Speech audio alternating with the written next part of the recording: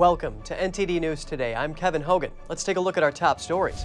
Dr. Anthony Fauci being confronted by a D.C. resident about the COVID vaccine. Clips from 2021 are now going viral, showing the doctor going door to door trying to encourage more people to become vaccinated. Norfolk Southern CEO Alan Shaw was in the hot seat yesterday. State senators are demanding answers on who approved the chemical burn and other questions.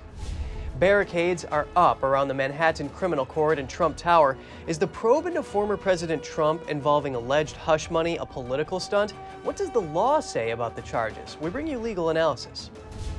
On the second day of Chinese leader Xi Jinping's visit to Moscow, he invites President Putin for a visit to China. It's a show of support as the two begin formal talks.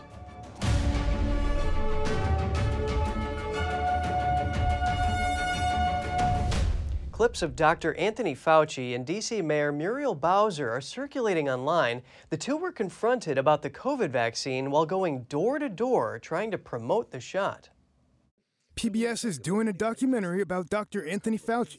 They filmed Fauci and D.C. Mayor Muriel Bowser visiting people in a historically African-American neighborhood, trying to get more people to get the COVID vaccine. The video was taken in June of 2021.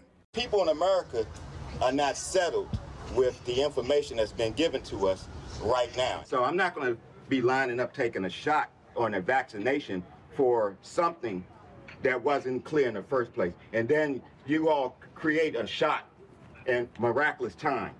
It takes years to create vaccination. Fauci defended the research into the vaccines, suggesting mRNA vaccination technology took 20 years to perfect.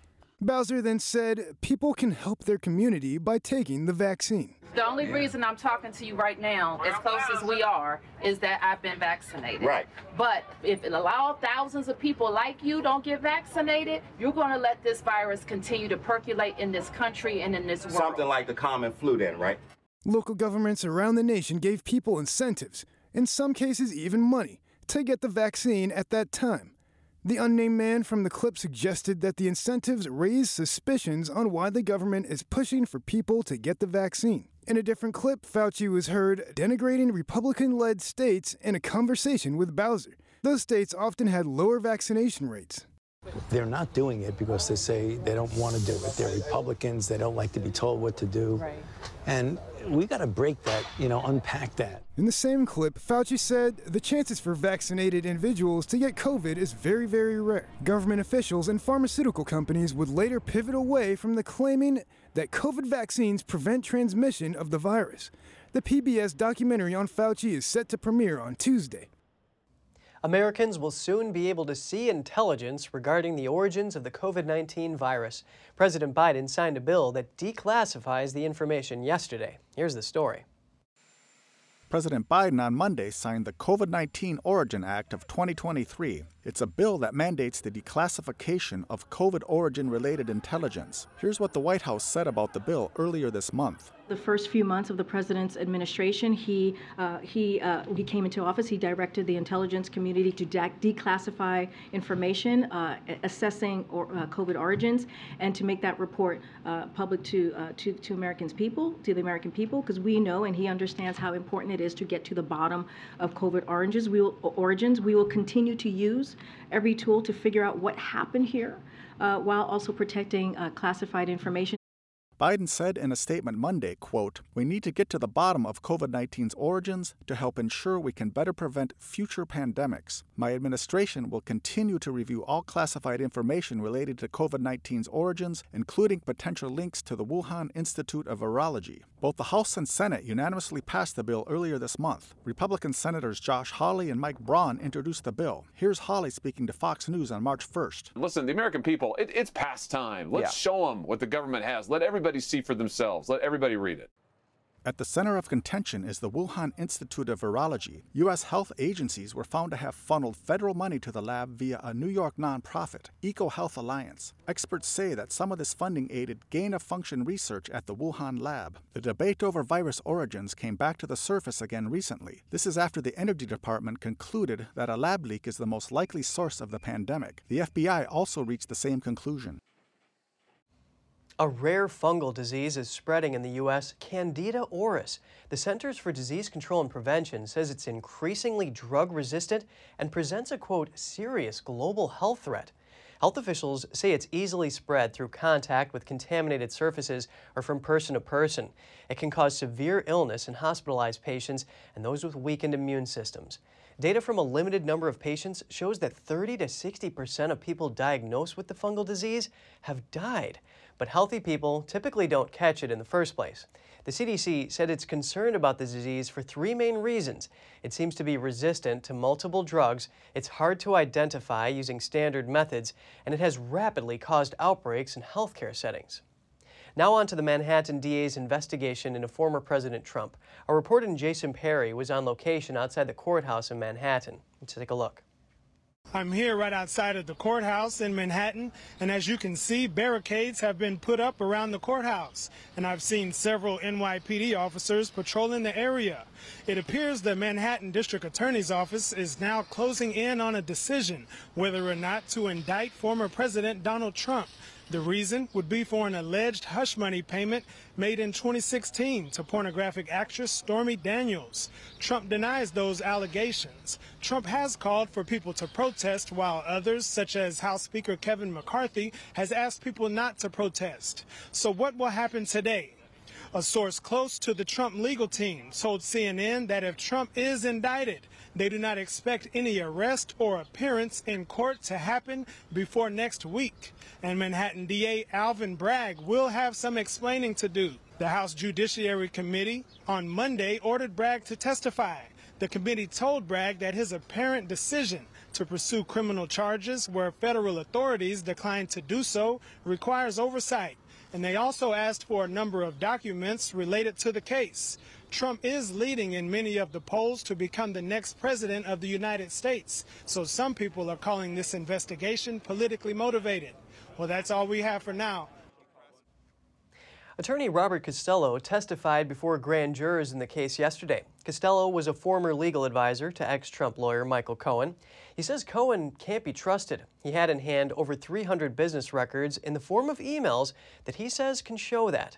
Here's what Costello had to say about Cohen's credibility after his testimony yesterday. The only thing I'm doing is trying to tell the truth to the grand jurors, because I read all these lies in the media that are being promoted by one side. If you see the full picture, you know, listen, if they want to go after Donald Trump and they have solid evidence, so be it. But Michael Cohen is far from solid evidence. This guy, by any prosecutor's standard, and I used to be deputy chief of the criminal division in the Southern District of New York, I wouldn't have touched a guy like Michael Cohen, especially if he's a convicted perjurer.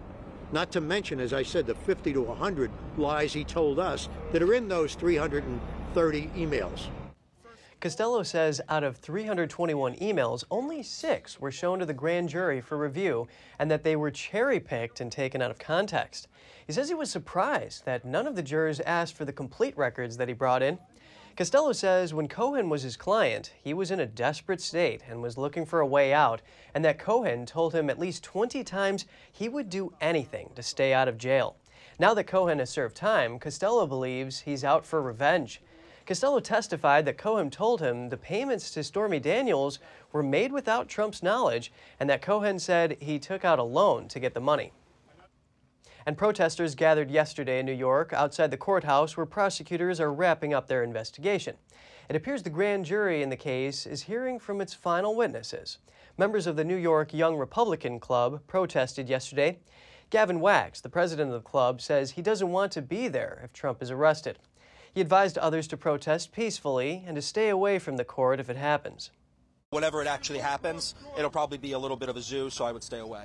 The American people realize that this is a witch hunt, and these charges have been in circulation since 2018. The fabric of our constitutional republic is more important than our political differences. These people don't care. They'll go after Trump. They'll arrest Trump because they want to stop him from restoring our country to what it was over the last number of years. We need a DA who's going to focus on doing the job and not weaponizing his office to pursue political persecutions that are neither wanted nor warranted. Former President Trump said he'll be arrested today, but with the jury not meeting today, the soonest he could be indicted is tomorrow. The NYPD is ready. They've set up barricades around the Manhattan Criminal Court and Trump Tower. The probe involves a $130,000 payment made to adult film star Stormy Daniels during Trump's 2016 campaign. We hear from an expert on the relevant law, concerns that the prosecution is a publicity stunt, and the broader implications if there is an indictment. Joining us for legal analysis is Mark Ruskin, a former assistant district attorney for Brooklyn. Mark is also a former FBI special agent. It's great to have you with us, Mark. Good to be here, Kevin. Thanks for inviting me. Legal analyst Alan Dershowitz says DA Bragg is coming after Trump using made-up laws. He questions Bragg's apparent attempt to elevate a case about falsifying records over attorney Michael Cohen's alleged hush money payment to Stormy Daniels from a misdemeanor to a felony by trying to tie it to a federal violation of campaign finance law. Is this what's happening in your view? Yeah, it appears that Bragg is trying to have a federal prosecution, even though he's a local municipal prosecutor. And quite simply, criminal procedure does not allow for a local prosecutor to try a federal charge. So the whole thing seems to be strung together on a theory which is not likely to hold forth. And what do you think the judge is going to do if that is the case? Well, ultimately, this is not going to go anywhere. We have to look at the rationale as to why it's being brought in the first place, which is kind of questionable, and what the expectations are. Is DA Bragg looking simply to garner publicity? I doubt he's really trying to get a prosecution that leads to a conviction in the long run, because there are a number of procedural defects here. For example, the statute of limitations has in all likelihood expired, and the statute of limitations, which is to protect individuals accused of crimes which happened way back when memories fade and witnesses get confused. It seems unlikely that there's too many defects in this case for it to ever result in a conviction, at least a conviction which holds water and survives an appellate court. The statute of limitations may certainly play a role here, and I want to get back to publicity. Dershowitz also says that Bragg is just looking for an arrest and a perp walk and all the publicity that comes with it. And, would this benefit Bragg, or would it backfire? And two, would an appeals court even let it stand if there ever was a conviction? Well, again, I think it's unlikely that a conviction would survive here. And as to whether even there's a perp walk, I think that's even unlikely. I mean, there's probably all kinds of negotiation going on now between Trump's team and the DA's office. And while it might be Bragg and his colleagues' dream to have such a quote-unquote perp walk, I think it's unlikely to happen. Political leaders say if Trump is indicted, it will cause grave consequences for the nation's justice system and elections. What's your reaction to this? Yeah, no, I think that it is founded on a legal theory which is not going to hold water. I mean, it's a novel legal theory, and you don't try novel legal theories when you want to prosecute the former president of the United States. So I think that nothing is going to come of this, and it's not going to survive. It's certainly not going to survive an appeal if there even was a conviction, if it even ever reaches that far. There are going to be numerous motions for dismissal on a variety of legitimate grounds before it ever even would get to trial. And then even finding a jury pool that is unbiased would be a difficult issue. So there probably would be a need for a change of venue. That's what it's called when you switch the venue, the area where the case is being tried, to a different geographic area in order to find a jury that's fair. But the likelihood that it ever reaches that point is de minimis, as the lawyers say, which means very low. Yes, there are concerns about bias in that region. Mark Ruskin, former assistant district attorney for Brooklyn, so great to have your analysis today. Thank you, Kevin. Thank you for inviting me. New testimony in the East Palestine train derailment aftermath. Norfolk Southern CEO Alan Shaw faced in-depth questioning on the release and burn of vinyl chloride after the train wreck. NTD's Daniel Monahan has the report. The decision to burn the chemicals may have averted an explosion, but created additional health concerns. CEO Alan Shaw expressed deep regret for the impact the derailment had on the citizens of East Palestine, Ohio, and communities in western Pennsylvania. Norfolk Southern is here for the long haul, and we won't be finished until we make this right. At the March 20th hearing, Pennsylvania senators repeatedly asked Shaw about the events leading to the burn and release. State Senator Doug Mastriano found it hard to believe the local fire chief was in charge of making the decision to burn off the toxic chemicals. He asked Shaw who the final trigger man was, who said, "We're going to do this." My understanding is that the Unified Command was aligned on this, and it was ultimately the decision of the incident commander, the fire chief. So your cars are on fire, it's your rail, it's your incident, and you're going to leave it to a local fire chief who probably never had to deal with potentially such a catastrophe before. Shaw confirmed that the local fire chief was the ultimate decision maker. The testimony then moved to air quality and contamination. State Senator Katie Muth brought up various ailments such as skin rashes and breathing problems that some East Palestine residents have reported. We would strongly encourage those citizens to go visit, seek trusted medical attention. Shaw says Norfolk Southern will reimburse those visits and pay for the medical expenses if people visit them at the Norfolk Southern Family Assistance Center. So every person, every family would have all of their health care expenses completely covered if they were to, in 5, 10, however many years it takes for these horrible carcinogenic things to happen, would be 100% covered, correct? Senator, we are in the process of working with relevant stakeholders on So this. the terms aren't final yet? Yes, Senator. Okay, that's fine. Meanwhile, bipartisan cooperation has emerged in 2 federal bills introduced in the aftermath of the toxic train derailment. Ohio Representatives Bill Johnson, a Republican, and Democrat Amelia Sykes introduced the Reducing Accidents in Locomotives Act on March 17th. If passed and signed into law, the legislation would mandate new rail safety measures and charge financial penalties if railroads do not meet those requirements. That follows the Railway Safety Act of 2023, announced by Republican Senator J.D. Vance and Democratic Senator Sherrod Brown on March 1st. Daniel Monahan, NTD News. Coming up, the Border Patrol chief says 1.5 million illegal immigrant gotaways have escaped into the United States since President Biden took office. And a White House reporter accuses the White House press secretary of discrimination while cameras are rolling. More in just a moment here on NTD News Today.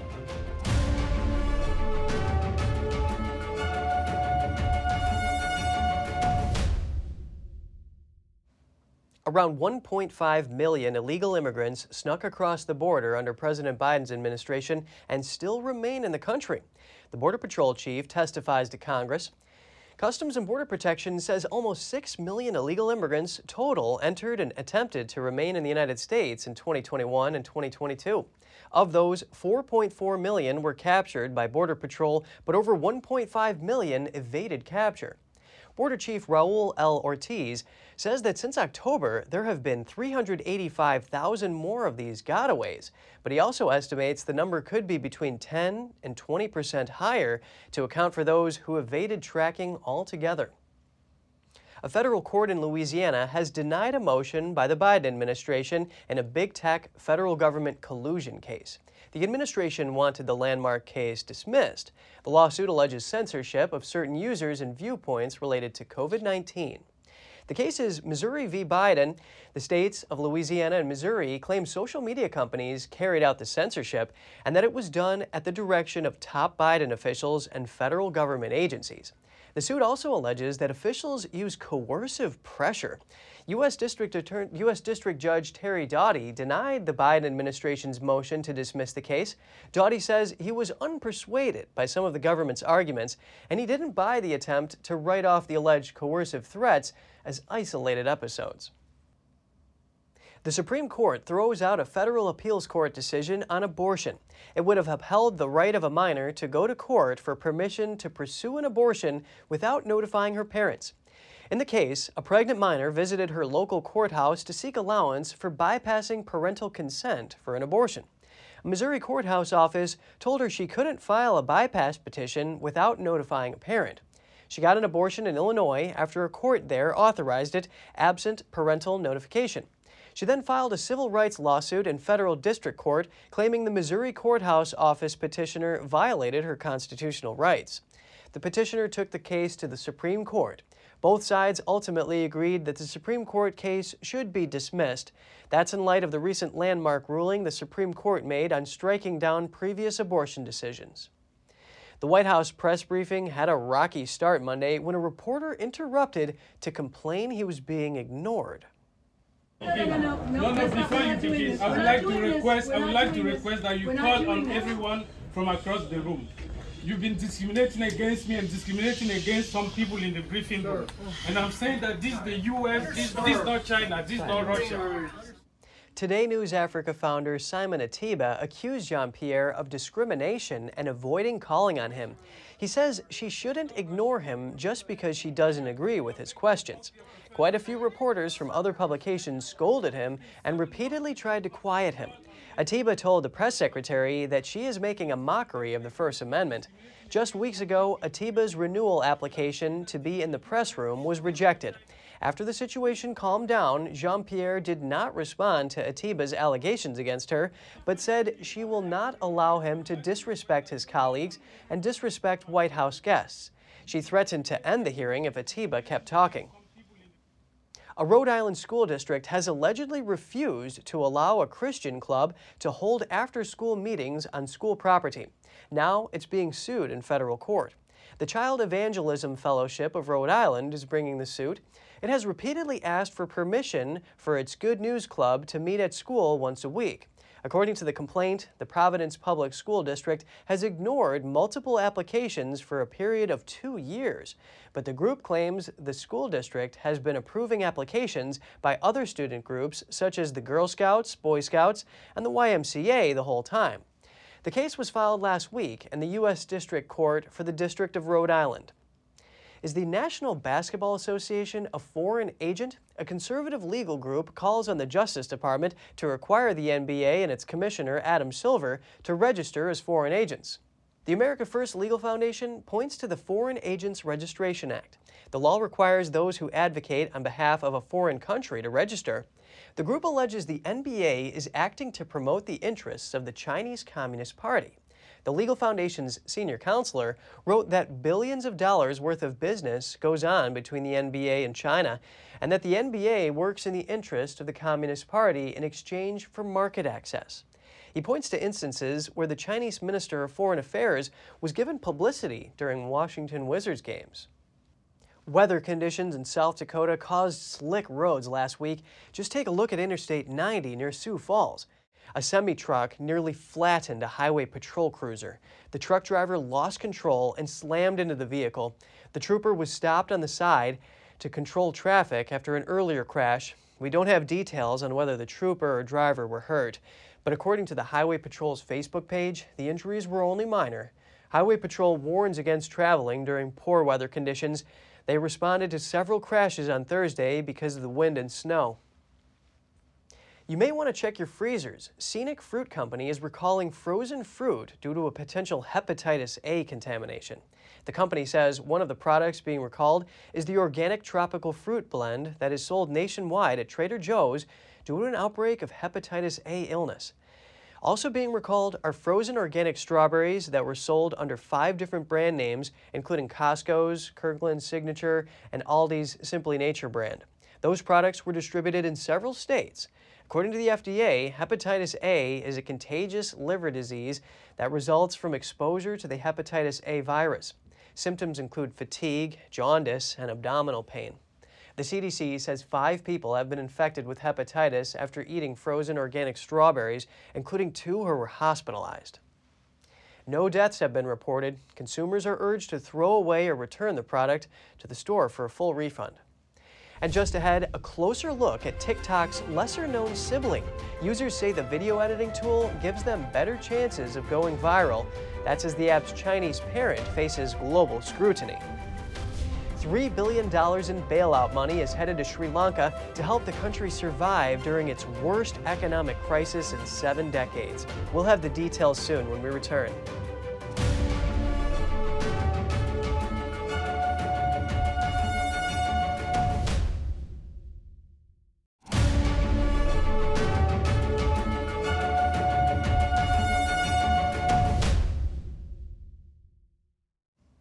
Welcome back. The second day of Chinese leader Xi Jinping's high-profile visit to Moscow. The two sides kicked off their official talks in the Kremlin. The talks are expected to focus on the war in Ukraine and the deepening economic ties between Russia and China. Xi has invited Russian President Vladimir Putin for a visit to China this year. The invitation marks a further show of support after the International Criminal Court issued a war crimes arrest warrant for Putin. China's Xi also called for regular meetings between the Chinese premier and the Russian prime minister. The White House has accused Xi of providing, quote, diplomatic cover for the Russian leader. Xi and Putin held a 4.5-hour meeting Monday, addressing each other as dear friends. In related news, Japanese Prime Minister Fumio Kishida plans to meet with Ukrainian President Volodymyr Zelensky in Kyiv. The Japanese Prime Minister is expected to voice support and solidarity with Ukraine following the invasion by Russian forces more than a year ago.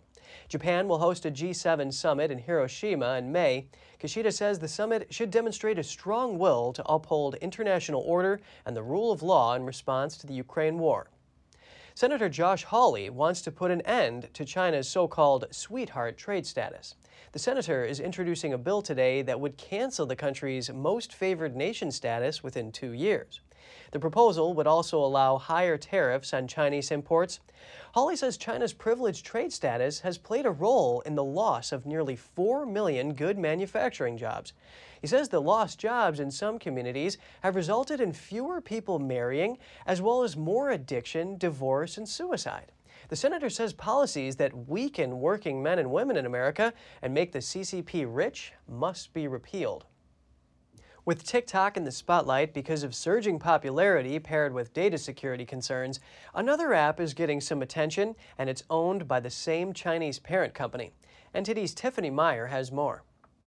Lawmakers around the globe are taking aim at TikTok, but another app could soon be making waves, and it's TikTok's lesser-known sibling.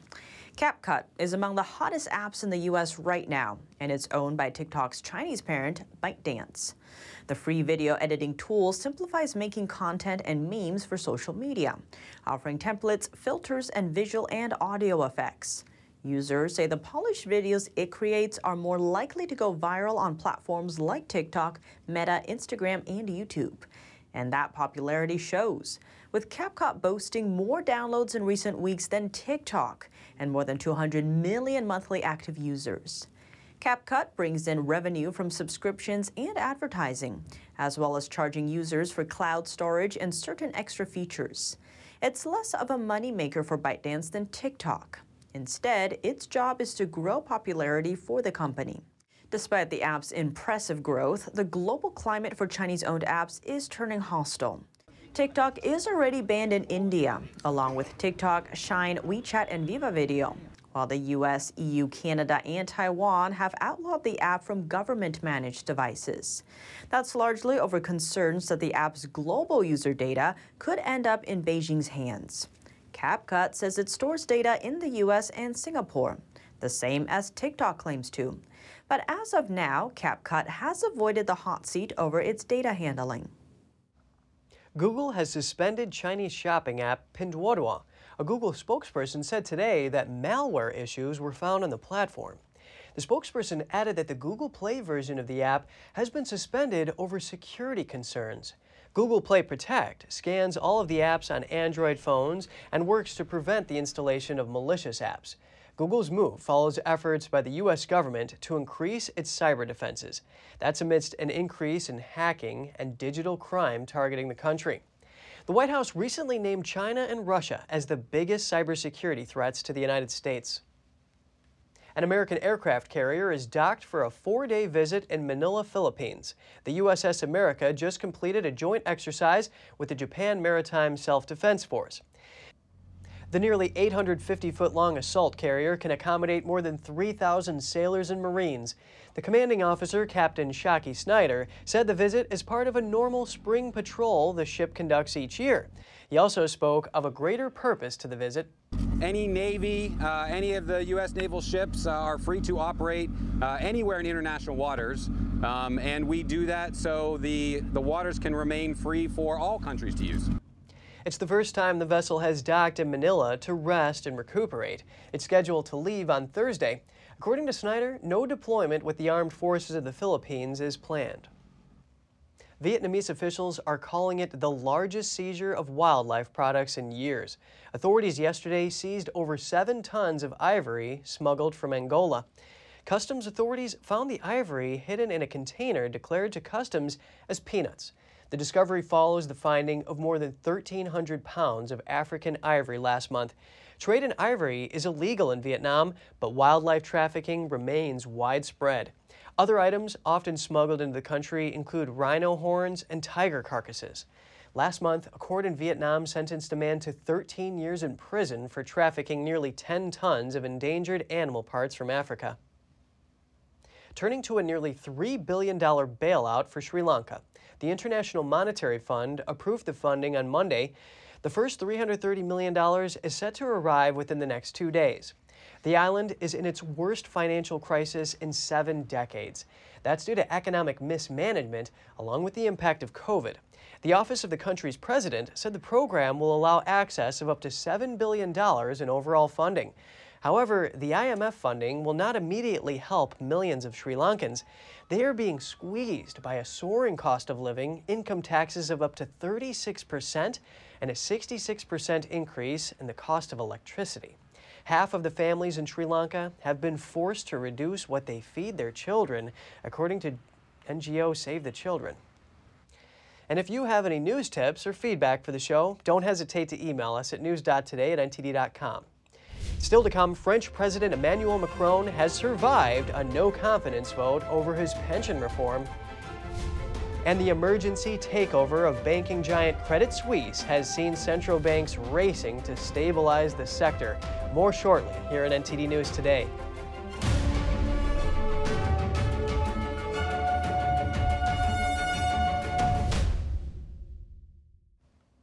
In France, with only 9 votes short, the parliament has rejected a no-confidence vote against the government. President Macron used special constitutional powers to force through an unpopular pension reform bill. Now, unions have called for more protests, and there might be political consequences for the president. NTD's France correspondent David Vives has more. As French lawmakers were voting on a no-confidence motion on Monday against the government, Parliament saw heavy police presence. Police has blocked off the bridge and shut down a couple subway stations to try to keep protesters away. Dozens of police cars are moving through the capital to prevent demonstrators from gathering. According to a recent poll, 74% of French want the government to resign. Despite the pressure from the street, center-right MPs sided with Macron's allies to reject the no-confidence vote, preventing leftist and nationalist parties from ousting the government. A lawmaker from the Republicans blamed them for joining forces. Such a level of cynicism is no longer acceptable. I feel that, from both sides, they are playing a risky game when it comes to the principles of our democracy. A hard-left lawmaker said the president gave them no other option. If the president has decided that democracy no longer suffices, well then we say here, along with the entire NUPES coalition, that we won't give up, and that with all those who continue to fight in the country, we will use all means we have available to us to achieve the withdrawal of the pension reform bill. A successful no-confidence vote would have fallen the government and killed the legislation, which is set to raise the retirement age by 2 years to 64. President Macron then might have dissolved the National Assembly, leading to new parliamentary elections. Though the no-confidence motion was rejected, the president might still decide to go down this route. Without a majority in parliament, it's likely many government bills won't pass, leaving no choice to Macron. Elisabeth Borne could also decide to resign as prime minister. She called out the heated debate. These are lawmakers who are denying their role in Parliament and are claiming that the streets are more legitimate than the institutions. Dear deputies, this behaviour is gravely wrong. David Vives, NTD News, Paris. Swiss bank UBS is buying its former rival Credit Suisse in an emergency takeover. The collapse of Credit Suisse and recent turmoil in the banking sector has left the market on edge, fearing a repeat of the 2008 financial crash. NTD's Malcolm Hudson spoke to a financial consultant who says central banks want to be ahead of the curve to prevent a catastrophe. Credit Suisse was considered one of the top 30 most important banks in the world. But now the Swiss bank has failed, it will be bought by its former rival, UBS, in a rescue takeover.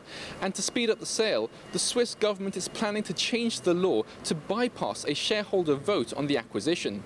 Patrick Reed, a co-founder of a foreign exchange consultancy firm, said the alternative would have been catastrophic.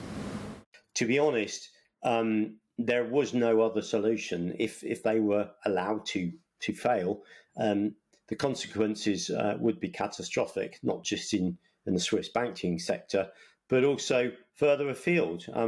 Let's not forget, we live in a globalized economy and where every bank is interconnected. UBS will buy Credit Suisse for around £2.6 billion. It's touted as a commercial solution rather than a bailout. But there are concerns Credit Suisse's collapse will spread to other banks. Two mid-sized banks in the United States have previously already failed. It's feared this could turn into a repeat of the 2008 crash. Reed said large banks around the world are tightening their belts and not making risky investments. The problem is when you have a crisis, you actually don't know where the pebble is that causes the avalanche. And, you saw this action from the announcement yesterday. These central banks globally are really desperate and wanting to get ahead of the curve, just in case. It would be a rather just in case than having getting behind the curve and trying to clear up the mess after the fact. So that's really where we stand right now. Some job losses are expected for Credit Suisse's UK branch, which employs around 5,500 people, particularly on the high-risk investment side. In the face of the turmoil, the Bank of England said the UK banking system is safe and sound. Reed said there won't be any direct effect on the UK banking system right now, but that central banks are in a tight spot. I would say you've got the Bank of England in a very difficult spot. You've got them wanting to fight inflation with higher interest rates, but then you've got an acknowledgement, similar to the ECB did last week, you've got this acknowledgement that they don't want to tighten too quickly too soon.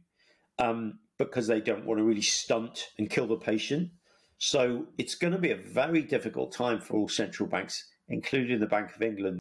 Reed said the market is slowly digesting the effects of the recent banking turmoil. Bank stocks and treasury bonds have fallen in value. On top of this, Reed said there are question marks around some small banks and even some larger banks that have had challenges and problems like Credit Suisse. That means this year could bring a lot of volatility. Malcolm Hudson, NTD News, London. In the UK, members of a rail union have voted overwhelmingly to accept an offer to end the long-running dispute over pay, jobs, and conditions. Members voted by 76% in favor, signaling an end to the bitter row that led to a series of strikes. The union said the deal included increasing salaries between 9% and 14%, as well as more back pay and a promise of no compulsory redundancy until January 2025. The union General Secretary Mick Lynch declared the dispute with Network Rail to be over, but the union remains in dispute with train operators and is planning 2 more strikes next week. The disruption would be on a smaller scale as maintenance and signaling staff are not involved. The Italian police have seized a batch of illegal drugs with special decorations on their wrapping. Printed on their packaging were the faces of notorious mafia bosses. The seizure took place at a warehouse in western Sicily. Police found more than $200,000 worth of drugs. Among them, several bags of marijuana were wrapped in cellophane, bearing pictures of mafia bosses in the region. One of them had been the highest profile fugitive from the Sicilian mafia. Another, known as the boss of bosses, died in prison in 2017. Both men were sentenced to multiple life sentences for a series of brutal murders. And coming up, the average price for prime ski properties in the Alps is up by nearly 6%. Find out what's impacting the healthy market. And European tourism is suffering under a lack of Chinese tourists. Tour operators anticipated more tourists from China after COVID restrictions lightened. Stay tuned for more on that when we return.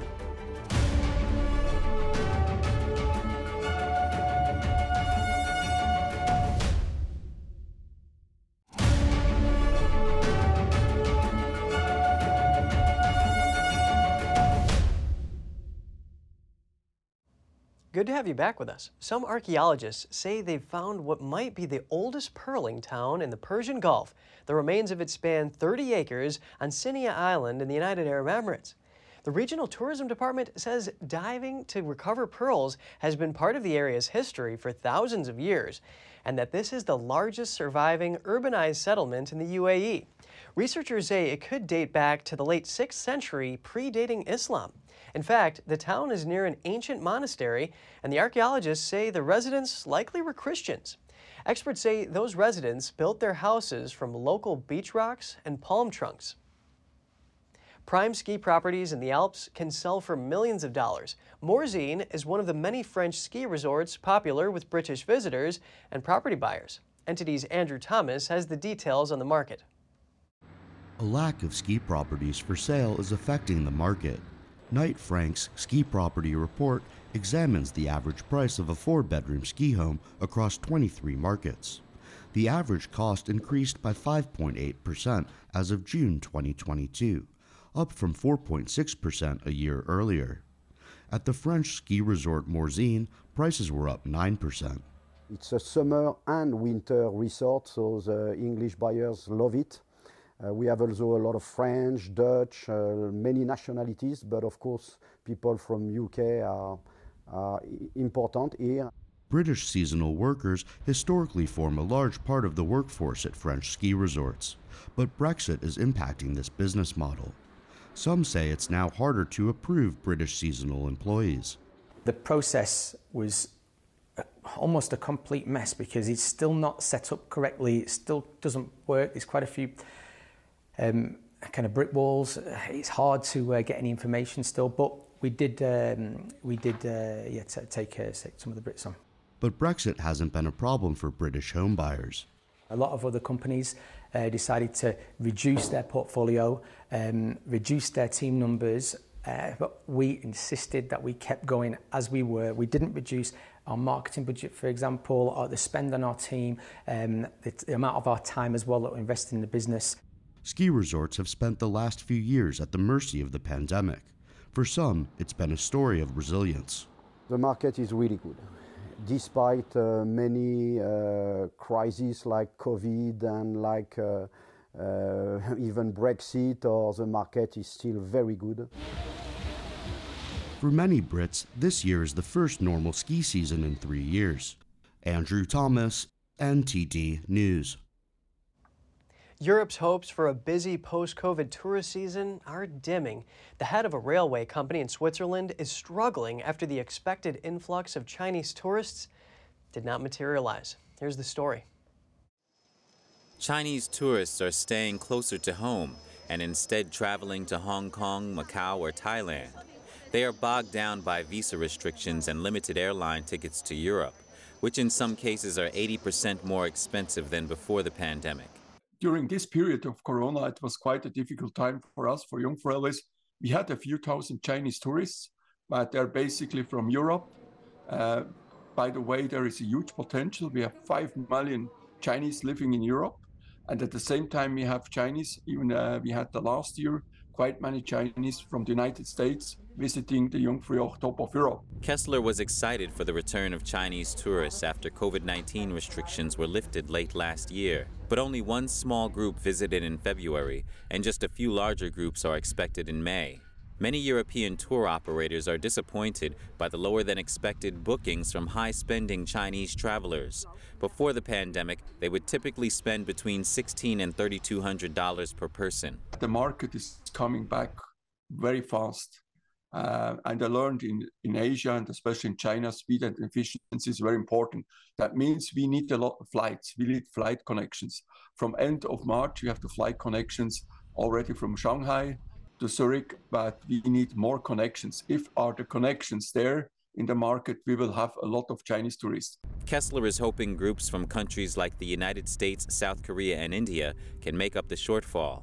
But he still anticipates that the amount of Chinese tourists will return to pre-pandemic levels this year. EU vessels won't be able to fish for snow crabs near the Arctic archipelago of Svalbard. This is a decision by the Norwegian Supreme Court in an effort to take control of natural resources in the Arctic. The ruling was issued for a case from 2019. The Latvian fishing company SIA North Star applied to Norway for a license to fish for snow crabs. Norway denied the requests on the grounds that only Norwegian vessels can gain permission. But North Star argued that it held the same right. The company cited a treaty from 1920. The pact granted Norway sovereignty over Svalbard Island, provided that other signatories could enter its territorial waters. Apart from snow crabs, the case also determines who has the right to explore for oil, minerals, and other resources in the area. It's a principal decision. It means that all sort of resources, that this interpretation will affect fisheries, will affect oil and gas, and all other resources. So it's not just the snow crab. It's a principal decision amounting to all sorts of resources actually that exist or are in the waters adjacent to Svalbard. If North Star had won this right, it would mean that other countries could also access the natural resources near Svalbard. While the Supreme Court's ruling marks the end of the fishing company's legal recourse, experts say a state can still bring a lawsuit against Norway. Still to come, scientists examine why some individuals with a family history of Alzheimer's never develop the disease. The research could lead to the development of better treatments. A life-and-death rescue in Greece for an abandoned tiger cub. Veterinarians are striving to keep the cub alive. We'll be back with more soon here on NTD News.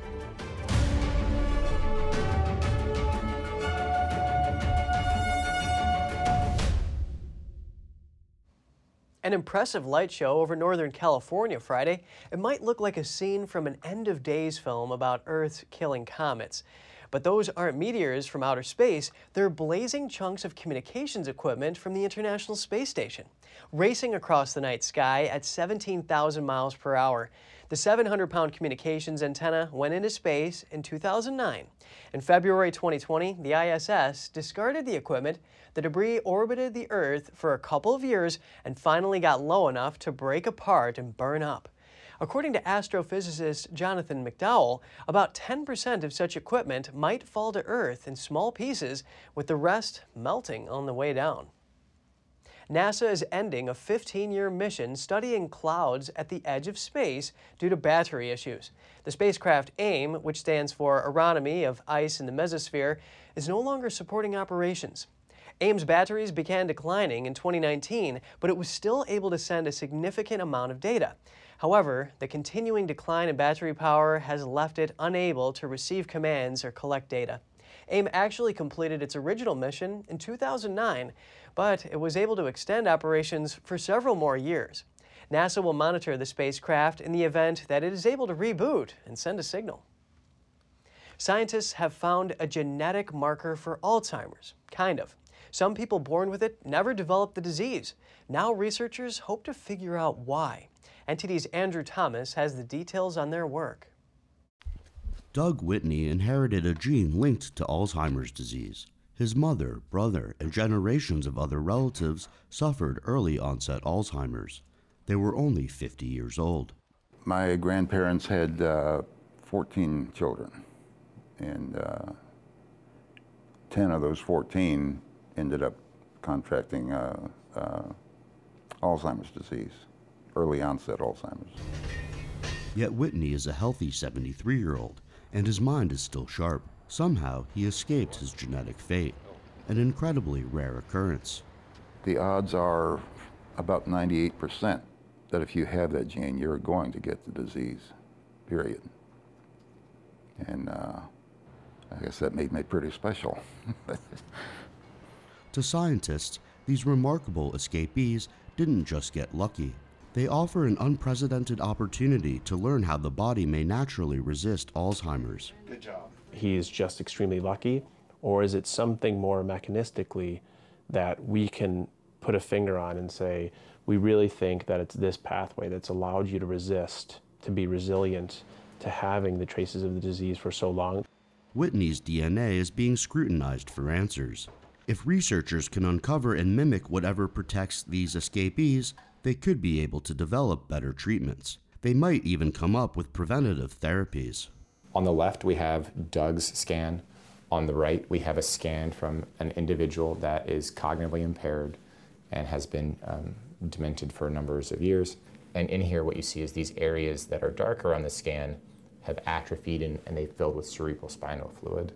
The network's researchers are tracking about 600 members of families with multiple cases of Alzheimer's. Andrew Thomas, NTD News. You might not like the idea of aerobic exercise. Memories of Jane Fonda might not get you in the mood to move. I get it. So what other options do we have? Here's Gina Marie with Strong Mind and Body.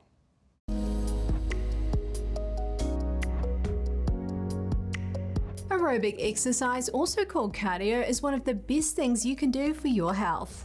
It can help control blood pressure, weight, boost bone health, and more. Experts recommend at least 150 minutes per week of moderate intensity cardio exercise, but many don't. One of the first ways to make it more accessible is to think about the timing a little differently. That 150 minutes or 2.5 hours doesn't have to be done all at once. You don't even need to do 30 minutes 5 days weekly all at once. Doing 2 or 3 10-minute sessions per day can help you to reach the weekly target much more quickly. You can also think about moderate intensity a little differently. It may sound overwhelming, but it is not very demanding. You can identify moderate intensity with something called the talk test.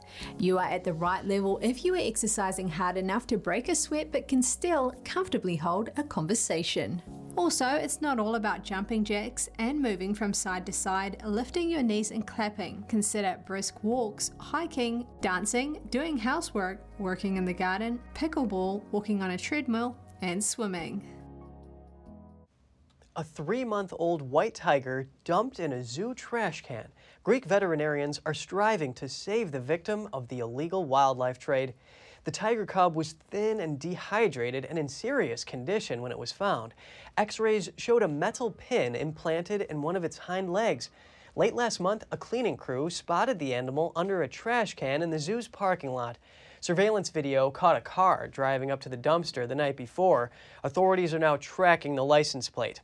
Illegal wildlife trade is a billion-dollar business in Europe. Asia and Africa are common sources of illegally imported animals.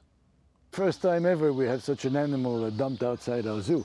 I mean, we had a number of cases of animal dumped but in front of our door, but usually these are pets, abandoned pets. These are puppies or kittens, or tortoises, some reptiles, some wounded birds, but a tiger, never. When I first saw the cub, I couldn't believe what I was seeing in front of me. I honestly couldn't believe that an animal was in such a state. I've read many reports of victims of the illegal wildlife trade, but until you see it in front of you, you cannot grasp the severity of the health issues it's faced with. It's very sad. Tigers are hard to care for because of their size, diet, and aggressiveness. Officials say if the tiger survives, they'll send it to another sanctuary since there are no other tigers at the Athens Zoo. International wildlife and animal welfare organizations are also in contact with the zoo to offer help. If you love the outdoors and don't mind interacting with the occasional bear, then a job might be waiting for you in New Mexico. The state's Department of Game and Fish posted a job on Facebook that says it's looking for professional bear huggers. The post includes photos showing workers cuddling baby bears. The agency is actually looking to hire conservation officers. Interactions with bears is only part of the job. The listing says the department is looking for someone who likes to hike in strenuous conditions, has the courage to crawl into a bear den, and will trust coworkers to keep them safe during the process. For those interested, applications end March 30th. A one-of-a-kind wedding photo shoot went viral on the internet. A couple chose the end of the world as their destination for the filming. The video was filmed in Patagonia, Chile. The area is known as the end of the world because Chile is the southernmost country on Earth, and Patagonia is the southernmost part of the country. The couple prefers to remain anonymous. They chose this region out of their passion for trekking. Photographer Andrea Enger guided the couple on their outdoor journey, and she witnessed them exchange vows in the breathtaking location. That's all for today's program. We're really glad to have you with us. Please send us an email if you'd like to tell us something. We're going to put it on screen. For podcasters, that's news.today@ntd.com. I'm Kevin Hogan, NTD News, New York City.